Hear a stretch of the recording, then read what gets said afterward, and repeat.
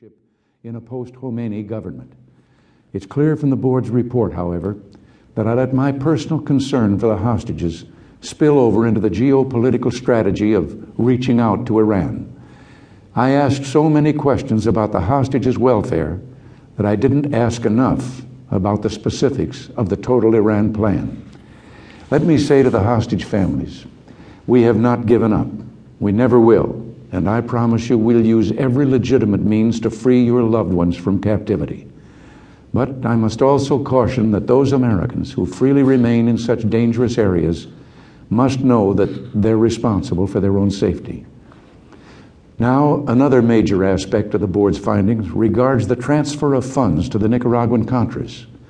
The Tower Board wasn't able to find out what happened to this money, so the facts here will be left to the continuing investigations of the court-appointed independent counsel and the 2 congressional investigating committees. I'm confident the truth will come out about this matter as well. As I told the Tower Board, I didn't know about any diversion of funds to the Contras, but as president, I cannot escape responsibility. Much has been said about my management style, a style that's worked successfully for me during 8 years as governor of California and for most of my presidency. The way I work is to identify the problem, find the right individuals to do the job, and then let them go to it. I found this invariably brings out the best in people.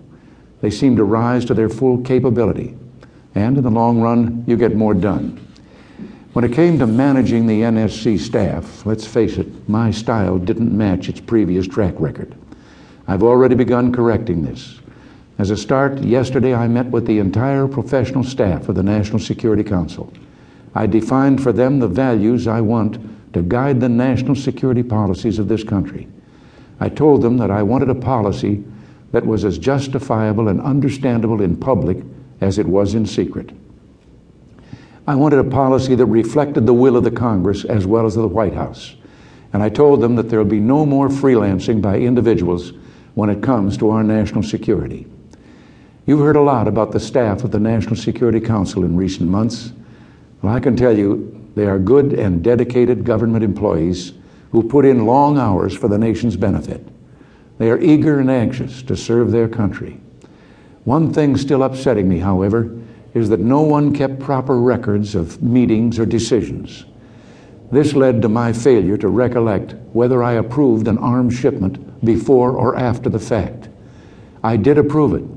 I just can't say specifically when. Well, rest assured, there's plenty of record keeping now going on at 1600 Pennsylvania Avenue. For nearly a week now, I've been studying the board's report. I want the American people to know that this wrenching ordeal of recent months has not been in vain. I endorse every one of the Tower Board's recommendations. In fact, I'm going beyond its recommendations so as to put the House in even better order. I'm taking action in 3 basic areas: personnel, national security policy, and the process for making sure that the system works. First, personnel. I've brought in an accomplished and highly respected new team here at the White House. They bring new blood, new energy, and new credibility and experience. Former Senator Howard Baker, my new chief of staff, possesses a breadth of legislative and foreign affairs skills that's impossible to match. I'm hopeful that his experience as minority and majority leader of the Senate can help us forge a new partnership with the Congress, especially on foreign and national security policies. I'm genuinely honored that he's given up his own presidential aspirations to serve the country as my chief of staff. Frank Carlucci, my new national security advisor, is respected for his experience in government and trusted for his judgment and counsel. Under him, the NSC staff is being rebuilt with proper management discipline. Already, almost half the NSC professional staff is comprised of new people. Yesterday, I nominated William Webster, a man of sterling reputation, to be director of the Central Intelligence Agency. Mr. Webster has served as director of the FBI and as a U.S. District Court judge.